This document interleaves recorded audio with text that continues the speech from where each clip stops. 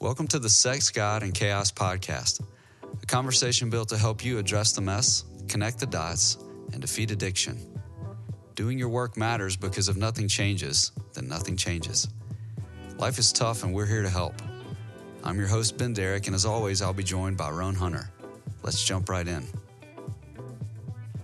So welcome back to another episode of Sex, God, and Chaos. The episode we've all been waiting for an entire episode, the episode on sex. I can only imagine the number of guys looking for porn that stumbled into this. Our podcast is going to pop up. Yeah. Little Freudian slip there. Yeah, it's like Triple X Church. Yeah. Yeah. Well, this episode is actually, I'm hoping it's the most clicked because the information that we're going to share is going to be so empowering, so orienting, and probably people who are looking for this type of thought process have not been able to find it in other places. So we're going to do a little bit of history, but not exactly like episode 1. We're going to talk in more general terms about what's gotten us here as a society, as a culture. We referenced episode 1, that this culture is broken sexually. And it reminded me, as you were talking last episode, about the fish example where the fish swims by and says to the other two, man, the water's great today. And one fish looks at the other and says, what the hell's water? Exactly. So, you start talking about brokenness and sexual brokenness. We all understand, I think, at a base level, that we live in a hypersexualized society. And even that information has been leaked out, I think, just to let people be okay with it. But you would take it further and say, no, not just hypersexualized. We've got a lot of sexual brokenness going on. And unfortunately, our participation in that brokenness doesn't really emerge and start causing problems above an individual level until we enter into a marriage. We enter into a long-term commitment with someone, or what's supposed to be a long-term commitment, and then all hell breaks loose. So I would love to hear from your perspective as a person who's engaged with this for a very long time. What do you believe has gotten us to this point? Well, certainly sexual brokenness, it's not anything new. The Bible's pretty clear about, sexual brokenness back in the day, and there's certainly history in other cultures and all of that. But where we are today, and we'll talk about the U.S., it was in the 60s is when Dr. Alfred Kinsey published his Kinsey report on the sexual male, and then he did another one on the sexual female.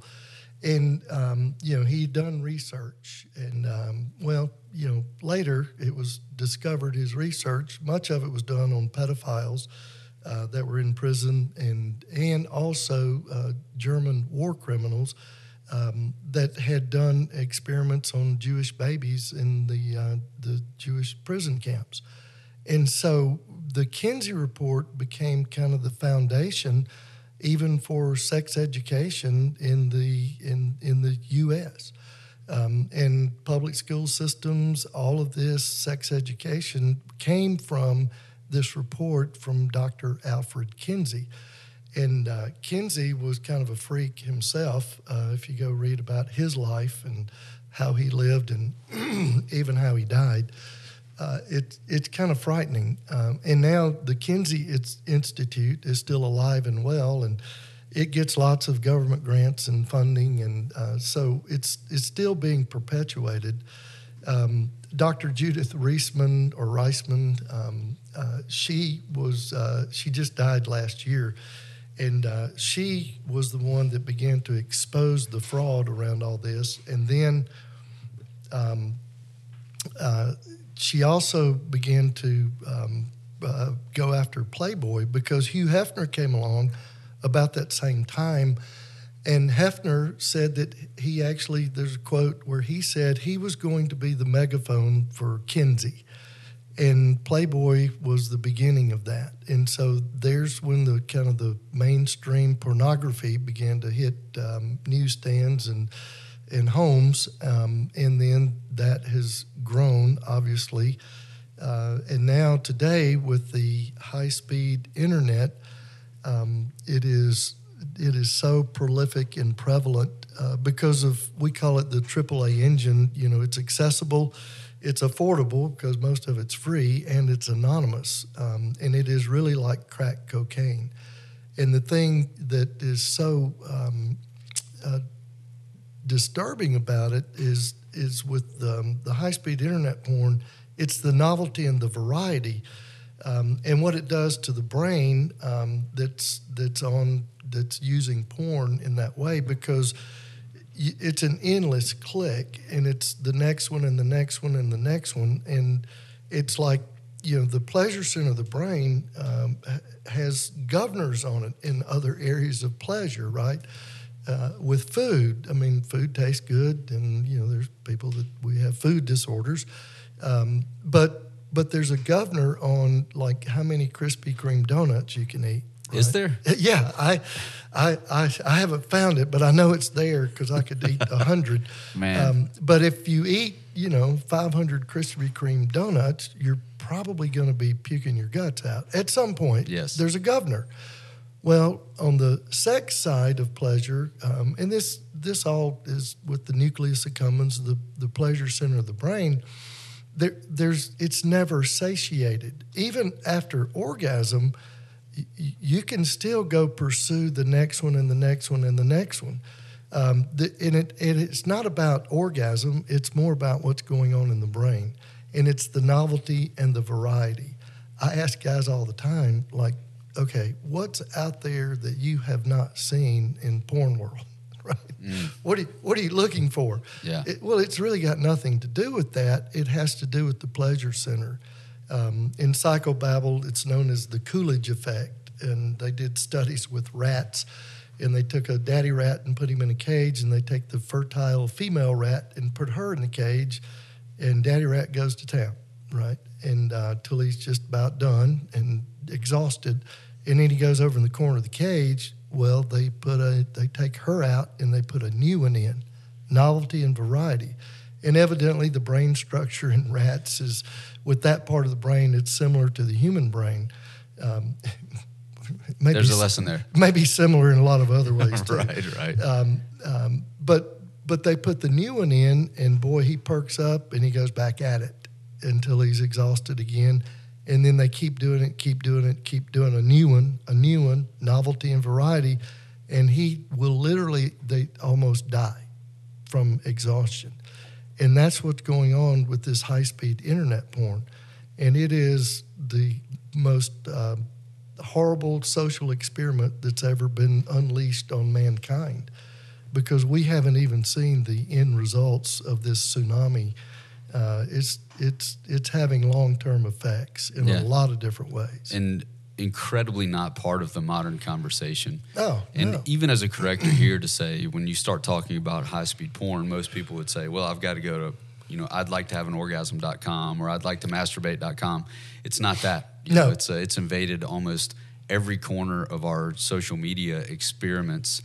Most of the men that I sit with and talk to, it isn't that they're going to a particular website to find, it's finding them. Oh, yeah. And the more that it finds them and they respond, the more it finds them and they respond. So I think a little bit of what we're trying to expose here that's happened culturally is that the people who are the most invested in making the most money and the least concerned about an individual's health in order to get there know these things about the brain and have people inside of their organizations that are very familiar with how these things work inside the human brain.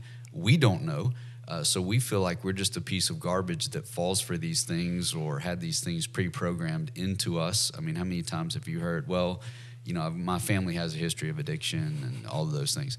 Well, in a lot of ways, that's kind of a cop-out, because what's happening is modern society is manipulating the pre-programmed responses inside of the human brain in order to leverage them, in order to become wealthy and advance themselves, survival of the fittest. So part of what I think we're trying to do via this podcast, and especially this one about sex, is to convince people that they are part of a larger scheme. Mm-hmm. They're a cog in a wheel. And unfortunately, we start to take on ourselves, as you said in episode 1, I'm the only piece of garbage, male or female, that's ever really had to deal with this or is dealing with this. The truth is, what's being fed to us is affecting us at a very, very deep level. And it's time for us to become aware of that, even that we are now not the initiators of this practice. I'm 43 years old, and pornography meant driving across town, as we say in the South, driving across town and hoping that you didn't run into anyone in the gas station where you're buying the magazine that is porn. And then was part of, it wasn't even high speed, it was dial up, So porn had to reveal one line at a time. Talk about anticipation, sexual anticipation. Totally. Yeah. But it's a completely different ball game today, but the conversation hasn't caught up with that. Not at all. And the thing of it is, even when you say pornography, people will think, Playboy or Penthouse. I mean, that's still kind of where people will go. But where we're at today, man, the darkness and the evil that permeates that world and what's out there is just totally disturbing. And it's really the dehumanization of a whole society. Because it's body parts and fetish, and you can find your deal, whatever that is, all these different genres. And I read something the other day, the number one genre for porn, I can't remember, just one of the websites, is like incest porn, stepson, stepmother, all that. And, even with Kinsey and where we're at with the sex thing, all goes back to the destruction of the nuclear family and where we are in society today. We've seen it happen. I can remember, James Dobson and Phyllis Schlafly and some of the, people in the conservative side, Christian side of the fence talking about this even in the 80s, right? That this is the culture wars, we're in it. Yeah. And now we're reaping, we've sown the wind, we're reaping the whirlwind. Yeah, and unfortunately, a lot of those folks that were sounding the alarm, they were right about those things. Their solutions took us even further into the problem. Yeah. Because a lot of it had to do with denial or strictly habit change. And a lot of people have tried that, maybe even people listening to these episodes. I've tried the habit stuff. Like I put Jesus as my screensaver. It didn't work, So now we're trying to figure out how do we help people who have maybe even taken a little bit of a lap on that journey. But I think there's a lot of freedom in just addressing openly. This is part of living as a human today, that we are inundated with sexual imagery and the novelty and the things that we can pursue. We have access. When you start talking about the addiction cycle, well, what's at the top? I mean, fantasies at the top. Preoccupation. Preoccupation, yeah. Then we get into rituals. So if you think about the average experience engaging in sexual addiction, those two things, most people are on a loop with that, which the word cycle would imply. But I think the top of that cycle, leveraging the fantasy tendency and the desire to be avoidant in the way that we're approaching life. These things, I think if we do our job over these episodes as we continue, we're normalizing that part of the process. Not that we're trying to build a society full of victims. Man, right. That's the last thing that we need. But we do need to understand that there are things affecting us that we didn't initiate, but we are experiencing just the incredibly negative results of swimming in that sort of water for a very long time. Yeah, and it's like, one of the things that I just, it's amazing to me how little parents will talk to their children about all this. And it is critical and it is essential in order to prevent, happening in their lives, kind of what happened in my life, yours to some degree, of just being exposed to this stuff, because they're going to be exposed to it. The average age of exposure now to hardcore pornography is around 9 years old, and that's been steadily dropping because of accessibility. And you can do everything in your power to prevent your children from finding it, filters on your computer, not having a computer, no phones, whatever, but they're going to find it just because it's everywhere. And then when you look at just the broader culture of just, from the music to the movies to the TV shows, I mean, everything out there. I had a wife, she nailed it pretty well. She said, it's like you're trying to stop using cocaine, and everywhere you turn, there's a pile of cocaine, which well was said. Pretty insightful because, brain scans have been done with like the brain on cocaine and the brain on porn. and the way the brain fires up, you cannot tell the difference between the scans. Yeah. And so, yeah, she was spot on. Yeah. But that's kind of the way we live. That's the world we're living in today. And if we're not dealing with this, and if we're not imparting to our children kind of the dangers of it, and certainly the healthy side, which is sorely missing, then they're going to inevitably wind up, in the mire with this on some level. And so, part of even this podcast and the conversations is just, man, we've got to be aware. We've got to begin to change, certainly the culture that we can change, and that one is our immediate family. And if we can start there, then we might have a shot at kind of getting this thing pointed in a different direction. I always say, if somebody had told me at 8, 9 years old, like, Ron, looking at that porn is just like, here's what could happen, right? Mm-hmm. I might have gone, oh, that's probably a terrible idea. But it was just, I always say in man world, pornography is just kind of like air and water, mm-hmm. right? Every guy's doing it. It's no big deal, all that. And one of the things that is getting guys' attention, it's kind of a new medical term, clinical term that we use, is called PIED, porn-induced erectile dysfunction. And that occurs because just watching hours and hours of porn, high-speed internet came around 2000 with the advent of the internet, and then broadband, Wi-Fi and all that. And so now, let's say a guy was, 10 years old when that came along, and we're in the 2020s, and so now he's, 25, 30 years old, and he's been looking at porn since he was, 10 years old. Well, the real thing is kind of like chopped liver, right? Because he's seen everything and anything, and then he's got his beautiful new bride, and that just ain't going to cut it, right? Yeah, she's on a real human journey of sexuality. Exactly. That isn't overblown, sensationalized, all of those things, driven by novelty. And I love the stuff that's come out in recent years, just exposing the porn industry and what it's like being behind the camera, and the brave people that are speaking out about that. But what you're pointing out, you start talking about erectile dysfunction and not being able to perform in the bedroom, and these are real things. And usually it gets down to a man becoming extremely depressed. And how am I going to solve emotions that I don't like? I'm going to fantasize, and I'm going to return to my own vomit, as the Bible would say.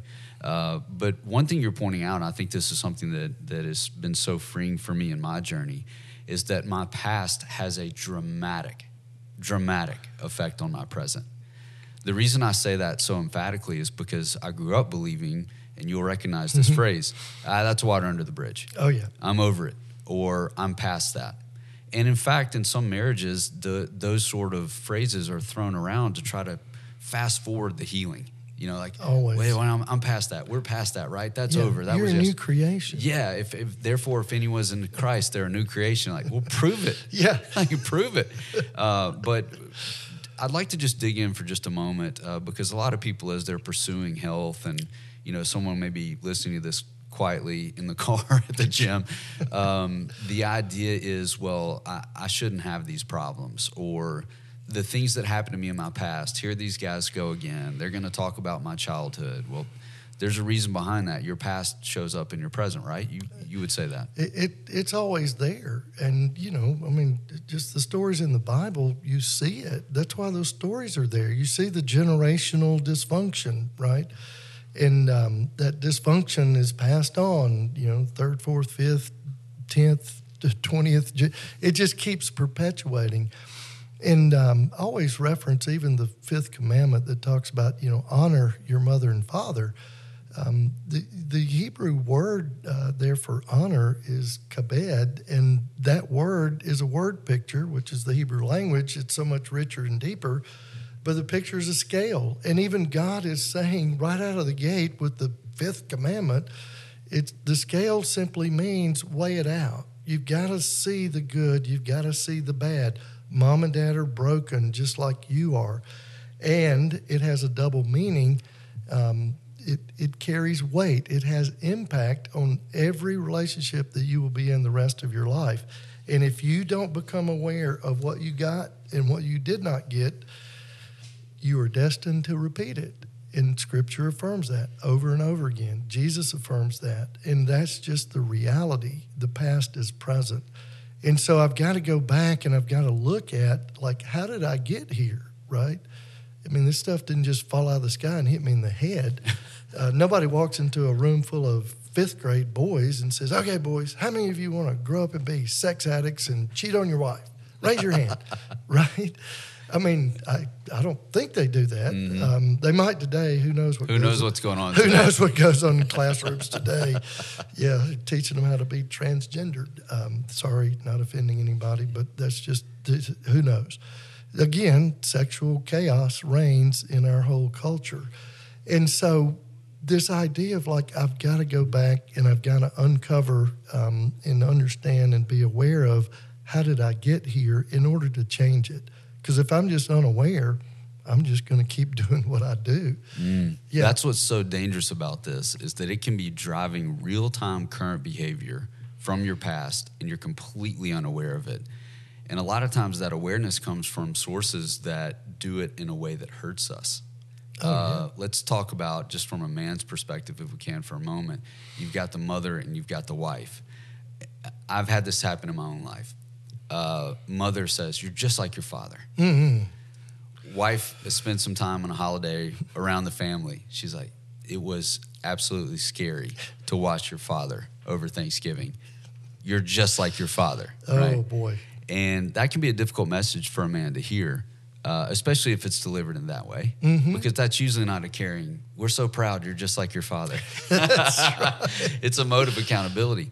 But to be able to sit in a trusted, safe relationship, which is what a counseling relationship should be, and to hear those messages of there is most likely, if not 100%, that you had something that you needed that you didn't get, or something that you got that you didn't need, that happened in your past, it's probably showing up and has something to do, and this is a really wide disconnect for people, that has something to do with the fact that you pulled that up on your phone in the bathroom this afternoon. Those things are connected. Totally. And if we can drain the gas out of that engine by addressing and becoming aware of what went on in your past. So this phrase, I think we want to orient people to, you have a sexual history. Everyone has a sexual history. It's there. And it is showing up in your sexual present, right? Am I saying that correctly? Oh, yeah, totally. One of the things that we always talk about is how, shame begins to wrap around our sexuality. And that comes in a lot of different ways. It comes early on, sometimes just in kind of natural development. It's not uncommon for, children to do some type of sexual exploration, sexual curiosity. It's kind of like you show me yours, I'll show you mine. And sometimes it may involve some form of touching or that type of thing.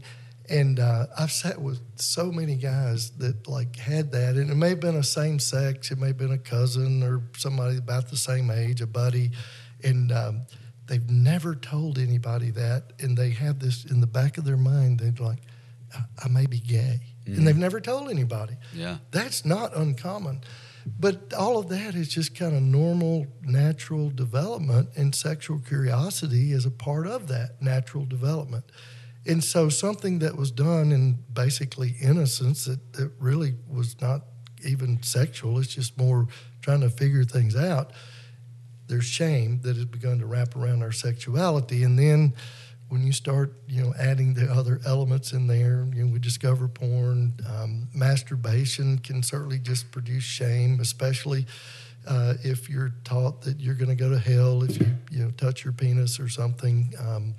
There's just a lot of ways that shame begins to wrap around it. And then you marry somebody that kind of is in the same boat. It may look different. Oftentimes, if women grow up in a Christian home, they get this message. It may not be directly said, but it's like, sex is bad, sex is dirty. Save it for the person you love and marry. Can confirm. Yeah. Now, like what a message, right? This bad, dirty thing. Yes. Save it for the person you love the most. Exactly. But we come up with these messages, and sometimes it's explicit, but so often it's an implicit message. We come up with this story based on circumstances and things we're just figuring out by listening, and sometimes it's in the atmosphere. And so this shame piece is a huge component in unhealthy sexuality in lots of different ways. And so beginning to face and deal with the shame, but the problem is you got to talk about it. And nobody wants to talk about it. That is a big problem. Yeah, exactly. But nobody wants to talk about it. We sit with couples who've been married 20 years, 30 years. Now, evidently, they've had sex because they've got some kids. Unless we have evidence. Unless there was some other immaculate conceptions. I don't know. You might think that because there's no communication, right? They never talk about sex. We call it's mostly a little adolescent dance. We're still operating as kind of teenagers, and we throw the hint out there, and then the hint's not taken, and then there's rejection. There's anxiety, always anxiety around sex, but we're two grown adults. We're married. Sex is a natural, normal part of marriage, but we're not talking about it because of the shame, and we've never dealt with, and then it just plays out in this kind of adolescent teenage dance around sex in a long-term marriage, and it's pretty sad. It sounds miserable. Oh, yeah. It is miserable. It is. Yeah. Oh, yeah. So now you have this other thing in there of like, well, all right, this was designed to be a particular thing, and it's actually the exact opposite, which leads me into this. What you're describing as I'm listening to you is there's a lot of neglect around sex and conversation. And unfortunately, when there's a void or a vacuum, then the human brain wants to fill that in. And we want relief in that so badly that we'll believe lies. We say often that children especially, great observers, terrible interpreters. Mm-hmm. But we lock in these messages very early on. So I'd like to talk briefly about maybe some of the top lies that we as people believe about sex, not in a judgmental thing, but as you reference all the time, when you bring things out to the light, well, there's a lot of healing there. Because these lies, they may have settled some things down in us, but they frustrate us, so at a pretty deep level. So as you, in your work, in your clinical work, you and Eva, just kind of the top lies that you guys see at a street level. Oh, yeah. That people believe about sex. I would love to hear those. Mm-hmm. Well, I think most men, I don't want to generalize, but the vast majority of men kind of have this idea that sex is my greatest need. And I always say, sex is a desire. It is not a need. Because nowhere in recorded history ever has a man died from lack of orgasm. So, can we fact check that? Yeah. Somebody Google that. Well, no, don't Google that. But the reality of it is, sex is a desire, right? And it's a healthy desire within the confines of a marriage. It's like, sex in a marriage, like it's designed, it's kind of like a fireplace in a home. The sexual energy should be directed towards my wife. I always say today, I'm not heterosexual, I'm not homosexual, I'm not bisexual, I'm not, oh God, there's 50 There's sexuals. A lot. Yeah. Yeah, but today I am evasexual. All of my sexual energy is directed into the appropriate place in my life, in my marriage. And like a fireplace in a home, a fire in a fireplace is a great thing, right? But if you grab a stick out of that fireplace, start running around the house, setting the curtains on fire and the bedspread, and, well, it's going to be out of control pretty quick. So it's like this idea of directing that energy into the right place. And that is possible, but so often, I tell men all the time, we've let our thoughts run wild, like, I don't know, wild donkeys running around the woods or something. We've done nothing to work on our thought life and to take every thought captive in obedience to Christ. And, Paul tells us, don't be conformed to the pattern of this world, but be transformed by the renewing of the mind. it's a thought process. But when we've just been letting it go wild with unchecked, then certainly we're going to be hypersexual, and we're going to think that, man, sex is my greatest need. And it's not, because our greatest need is love, right? It's like God tells us that. We're told that. That's our greatest need. But if I believe that sex equals love, and that's a very common myth that men believe, women too, I'm not going to leave them out of this, if sex is love, then my greatest need, therefore, is sex, because God tells us that our greatest need is love. And so I've got to begin to untangle that false belief that permeates the culture and permeates my thinking.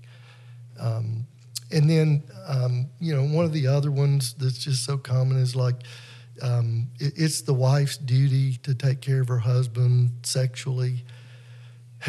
And I'm not going to pick on you, Pastor. Well, you're not anymore. Thank you. I mean, I don't want to. Thank you. Thank you. You can pick on me. Yeah. Okay. That's right. That's what I meant. But it's like, man, that sermon has gotten preached and taught, and you talk about sitting with a woman who's been doing duty sex, kind of demand sex, obligatory sex to take care of her husband. You sit with a woman that's been doing that for a number of years, you're going to be sitting with one angry, pissed off woman because it's not the way it's designed. There's so much there, even in that passage that gets so taken out of context and preached by men pastors, by the way, weird. In fact, there's a great book that came out last year called The Great Sex Rescue by Sheila Gregoire that she hasn't made a lot of friends in some of the Christian counseling world because she calls out a lot of these books and people that have taught that kind of thing over the years. So, but it's a fantastic book. I get the feeling reading her stuff, she wasn't out to make friends. No, I don't think she was, which I kind of love a lot. You love that? Yeah, I see that. Yeah, we're going to get her. We're going to get her on this podcast. But that, that's a myth that somehow sex is my greatest need. If I don't have it, I'm going to die. Or, can I say blue balls? It's your podcast. I don't know. I mean, But I mean, that's just common in the vernacular. Mm-hmm. And I have guys like, they will try to convince me that because they're not having sex, then they're suffering from, blue balls. And every guy knows what that means. Mm-hmm. And I just go, man, that's kind of a somatoform. That's a kind of made up kind of pain that you have in your head. Like you might want to kind of think about that, read about it, because that's a pretty severe form of mental illness when we're making up kind of these phantom pains. You have a problem that's not in your testicles. Exactly. Yeah, but they believe it, and then they'll always tell me, well, my doctor said, and I'm like, yeah, maybe we ought to maybe we could talk to that doctor and kind of see where he is with this stuff. Yeah. Always consider the source. Yeah. So, those are two big ones that just fly around, and especially inside of Christian circles that we operate within. Like a man's got a high sex drive. Oh, well, that's another myth. Yeah. That somehow, men's sex drives are always higher than women. Oftentimes, what I see is that their sex drive is higher because they're feeding it with a lot of porn and a lot of fantasy and preoccupation, and so you're just walking around with a charged up brain. But your actual natural libido, sex drive, it may be lower than your wife's, but you don't know because you've been doing this since you were 10 or 12 years old. Yeah. So you have no idea where your natural sex drive is. And what I've seen, not that uncommon, when a guy gets sober from all that, his sex drive is maybe the same as his wife or even less than. And that's okay because women have that too. Eva does a great job in talking with women around just, kind of the sex negative messages that women get often.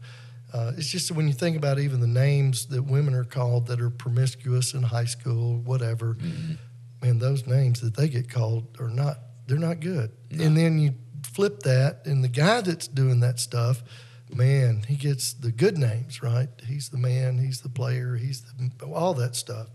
And so that's just a very sex negative message. And then if in Christian homes, it can double down with that.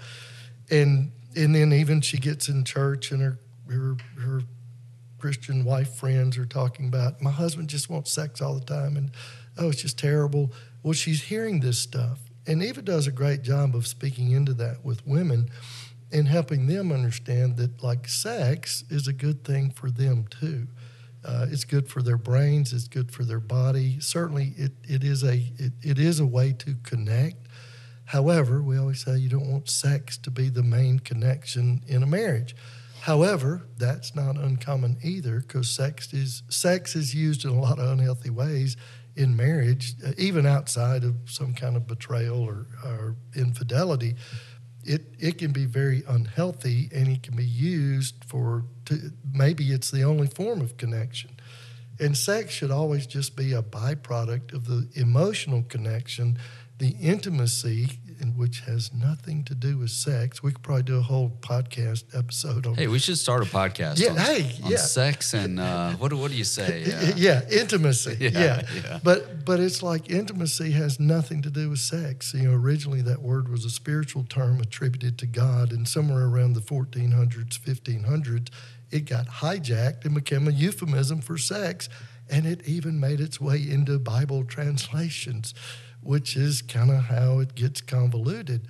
But sex should just be the natural outflow of a deep connection, true intimacy between a husband and a wife, rather than how most of the time it's inverted, because we're having sex way before we develop a deep relationship, and then that just kind of becomes the pattern in the marriage. And a lot of times couples have never even experienced true intimacy, but they're having sex. One of the things that we do in our process in working with a couple, and we'll talk about this in other episodes, is sexual reintegration therapy, where we are really working with the couple to integrate sex back into the marriage after they've developed the emotional connection, true intimacy, and then we're integrating that back in.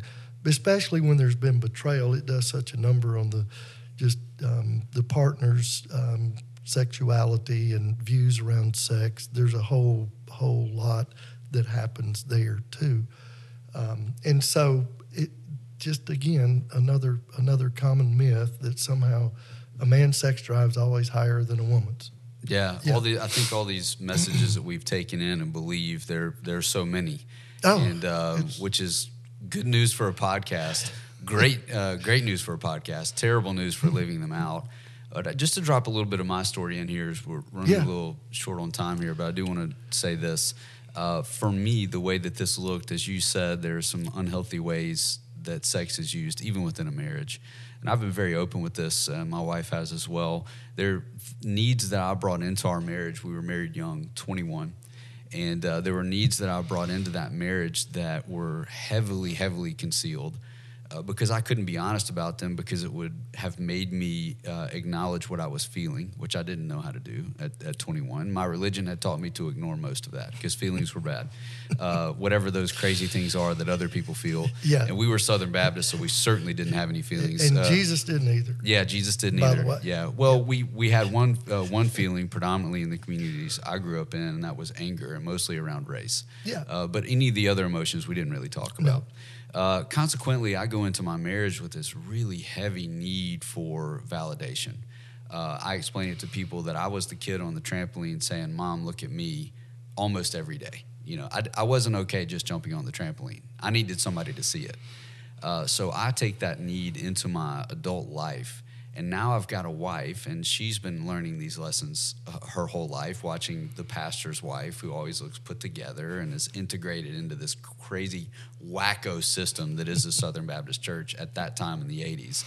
Most of them were just a bunch of Reaganites, but we threw a little Jesus in there because we got to have a service and we can't have it about Reagan, but some of them did. But at any rate, I get into this marriage, I'm like, man, I have this extreme need for validation.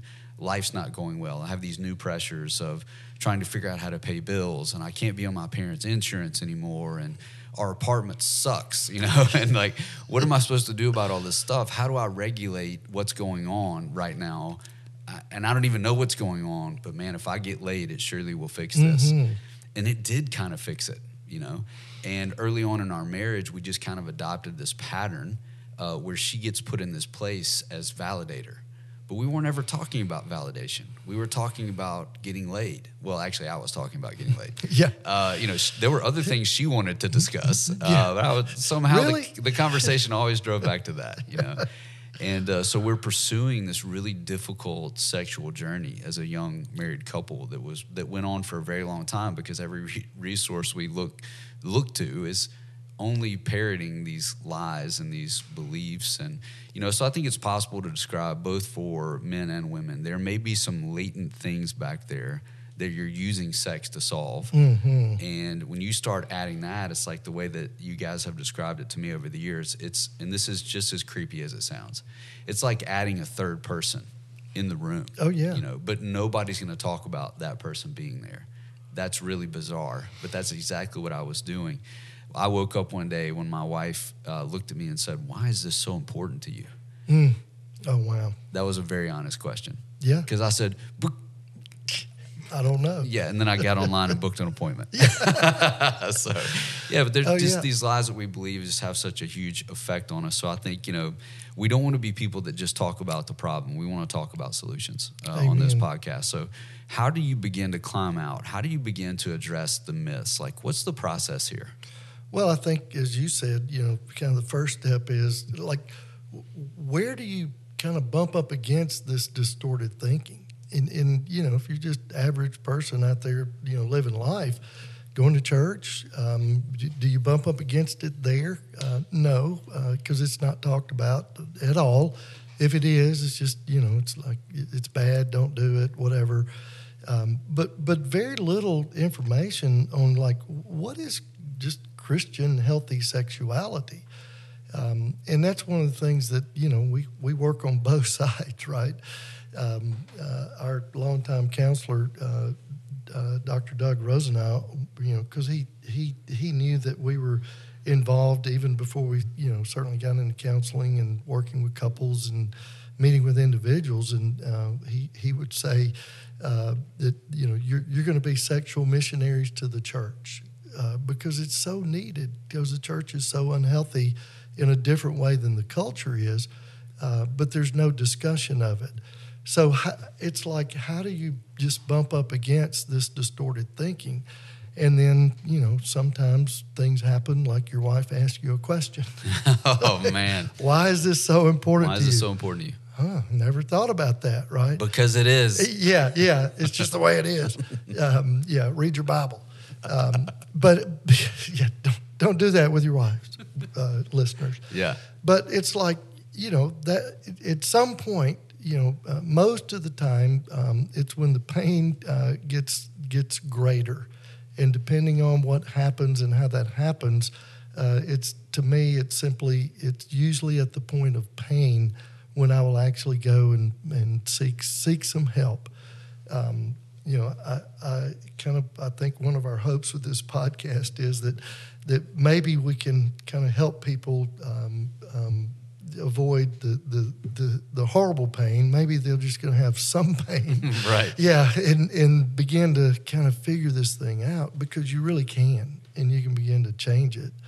I just always think of, like, you know, in marriage, the way that sex gets used in unhealthy ways.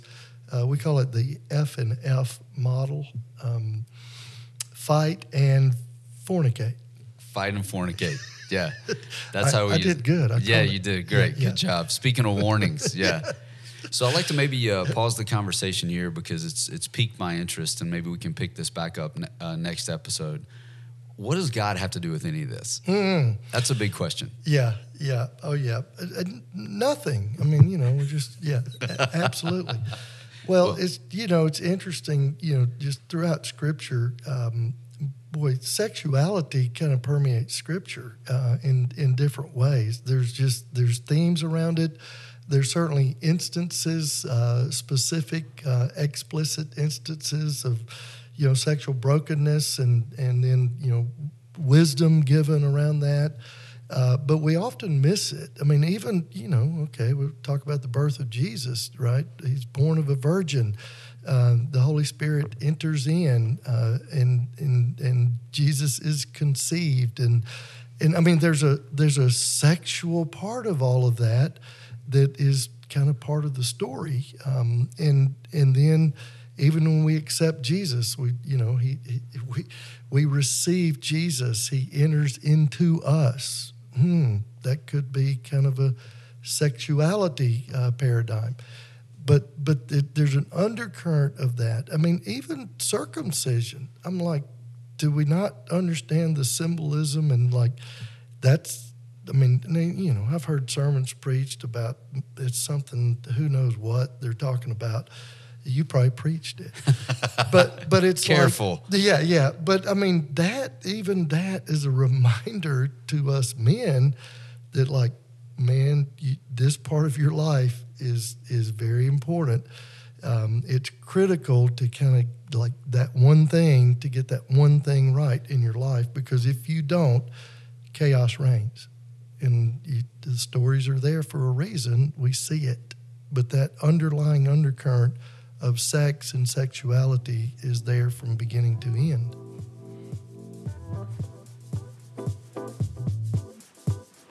To learn more about what you've heard today and to engage with the Sex, God, and Chaos team, visit sexgodchaos.com.